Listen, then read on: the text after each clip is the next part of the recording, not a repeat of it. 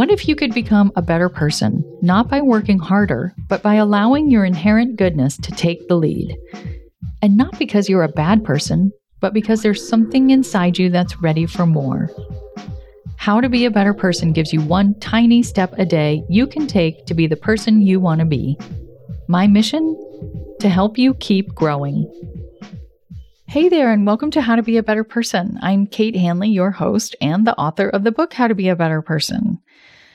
As I get ready to take the summer off from producing new episodes, although until I'm back, I will be replaying some of my best stuff, I am not going to go totally dark on you like your favorite streaming show does. I'm recognizing the things that this long-term project has taught me about productivity, creating a body of work, staying inspired, and consistency. Hey, maybe listening to this episode can help you absorb these lessons that I've learned without having to crank out the content. Before I start sharing these 7 things that I learned, I want to give a little shout out to Seth Godin, who's the author of about 1 million books about running a creative business and approximately 1 billion blog posts. Some of these lessons I first heard from him, but the experience of doing the podcast is what helped get those lessons into my cells, particularly these first 2 things that I learned. And the first one is, don't quit when it's hard. There were many weeks, especially during the pandemic, as I was talking about in last Wednesday's episode, the most recent episode, when it felt like a monumental task to get this podcast produced. Also last fall, when I think I was having a backlash to the pandemic, it was our first fall back to full speed, and I felt out of shape for having all parts of life being firing on all cylinders again. Anyway, there were times when it just felt really, really hard, and I thought to myself, like, what if I just stopped doing it next week? But I remembered that Seth Godin had said you don't quit when it's hard, because that is what is going to feel like failure or like giving up.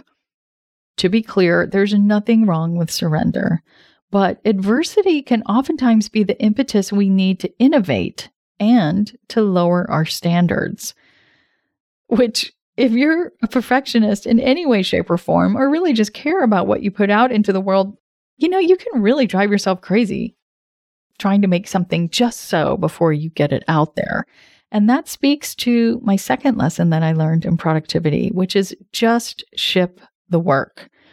This is something that Seth Godin talks about a lot. It means you can spend all kinds of time getting whatever it is you're working on ready to be released into the world. But at some point, you have to press print or publish. And if it's on your hard drive and you're trying to get it ready, or on your canvas, or whatever your work is, and it's not out in the world, it's not going to be helping people. The things that we're creating are going to connect with somebody. It might be one person, it might be 100 people, it might be 1,000 people, but it's none of those people are going to connect with what you have to say or what you're working on if you haven't shipped it. The better you get at shipping your work, the more you get to benefit from having produced the work too. So you also benefit, not just the people that connect with it. William Faulkner said, "I never know what I think about something until I've read what I've written about it." And I completely identify with that. Once you get your work out there, you get to see your thoughts, your process, your point of view in a way that you just can't when it's all inside your head. Also, getting your work out into the world helps you see what people respond to or don't, and that informs your next work. And when you're producing an episode every day, you just can't be too detail-oriented, and that is super freeing. The third thing that I learned from producing this podcast for 3.5 years is that bodies of work are built one tiny chunk at a time. My main line of work is helping people write their books. And when they hear that a book consists of 50,000 or 70,000 or sometimes even 90,000 words, most people who have book dreams want to lie down and maybe even give up the dream because it just sounds so enormous. But just like you have to eat an elephant one bite at a time, you create a body of work, one paragraph, one post, or one chapter at a time. And related to this lesson is the fourth thing that I've gleaned, which is that there's so much value in just keeping going. There's this parable. It's called 3 Feet from Gold. It's about two people who are trying to find gold. They're digging holes in the ground and they dig down 2 feet, 3 feet, and they haven't found gold yet. And so they get frustrated and they give up and they start to work on a new hole. But what they don't realize is that they were only 3 feet away from hitting gold in that first hole. At some point, hanging in there for a notable amount of time becomes notable. And it becomes more automatic and it takes less of a toll on you. And you build your credibility just by hanging around. So there is value in walking away at times, but a lot of times it's like, don't quit when it's hard, right? If you keep going, you can get to the other side. And then maybe you realize that you have something that is sustainable. You can make a change that makes what you're working on more sustainable. Okay, I have 3 more things that I've learned about productivity from working on a daily podcast for the last 3.5 years, but I got to take a break. But before I take a break, I just want to say I saw a review from someone on the podcast app for this podcast say that I had too many ads and my outro was too long. And so they went to go listen to other podcasts that didn't have those things. And fair point. Listen, I know it's not fun to sit through sponsorship. Listen, I know it's... And fair point. I know it's not fun to sit through ads and to listen to an outro, especially for a short podcast. Having these elements takes up a significant ratio of airtime. But at the same time, sponsorships are how I can pay my editors and the various people who help me do all the many things required to create this podcast. And the outro is how I get to thank people. I love free content as much as the next person, but I also know that it only takes you so far. So thank you in advance for giving these ads a listen and seeing if the products mentioned might be something that helps you in your daily life or be a better person. And even if they don't appeal to you and become something that you want to buy, I really appreciate you listening to them. So thanks. I'll see you on the other side. Welcome back. Something else that I learned by working on this podcast is that deadlines are your friend. If I hadn't decided to do a daily podcast, I honestly don't know if I would have lasted as long as I have. While I did downshift to 3 episodes a week in January of this year, for 3 years, I produced 5 episodes a week. That meant I had 5 deadlines a week.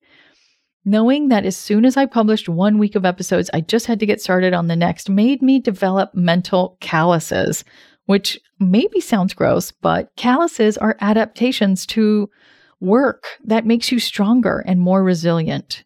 Of course, I fantasize about finding a way to condense my podcast work into 1 or 2 days a month instead of 1 day a week. But I also think it would be a lot easier to blow off 1 or 2 days a month versus 1 day every week. It just becomes part of your routine, which means it becomes a habit, which reduces friction.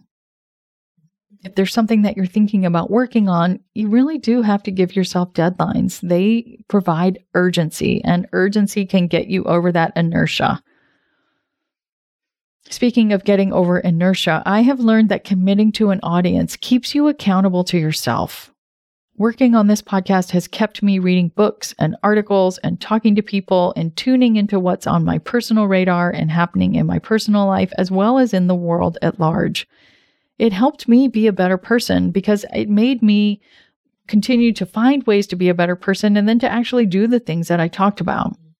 Also, anytime that I heard from a listener or a reader, it inspired me to keep going. I really don't know if I can explain the amazing feeling of knowing that someone has interacted with your work and found something meaningful in it. It's like finding a golden egg at the Easter egg hunt. It's such a zing. And the last lesson that I learned is that it really does take a village. I never would have made it this far without my podcast editors who handle everything tech related except the actual recording, which I do myself at home. Phyllis, Kelvin, and the team at Sound Advice are wonderful people who know their stuff and made my half-baked idea of a podcast real and doable. I also have someone helping me with social media. I've had people help me take my scripts and turn them into blog posts. In order to grow, I'll need to bring on more people to help do more things, because there's just so many things that you could do with the content once you've created it in order to reach a wider audience. So taking this break will help me really evaluate if that's a step that I'm ready to take. And if so, how and when I want to take it. I'm sure I could keep going on these lessons. I have found the last 3.5 years of talking to you each week incredibly rewarding and challenging in all the best ways. Thank you so much for listening. And I hope that you will still be connected to me. I am pretty active on Instagram. If we're not connected there, please come follow me. I'm at Kate Hanley Author. I also send out a newsletter most weeks, not every week. I missed it last week because I was on spring break, but you can sign up for that if you go to katehanley.com/podcast. And then you got to scroll down to the bottom of the page and click on the button that says Get Podcast News. Take care, and as always, thank you for listening. How to Be a Better Person's theme song, Left for Deadish, is by Junior85. The episodes are mixed by Sound Advice Strategies. If you liked what you heard in this episode, share it with someone you think would like it too. Your voice matters. Also, How to Be a Better Person has an official newsletter that sends the past 5 episodes and a well-chosen meme to your inbox every weekend. Sign up at beabetterpersonpodcast.com and click on Get Podcast News. I also love to hear from listeners. I mean, I love it. Send me an email by clicking on the Contact Kate button at beabetterpersonpodcast.com, or you can tweet me at Kate W. Hanley, don't forget the W, or find me on Instagram at Kate Hanley Author. I look forward to connecting with you.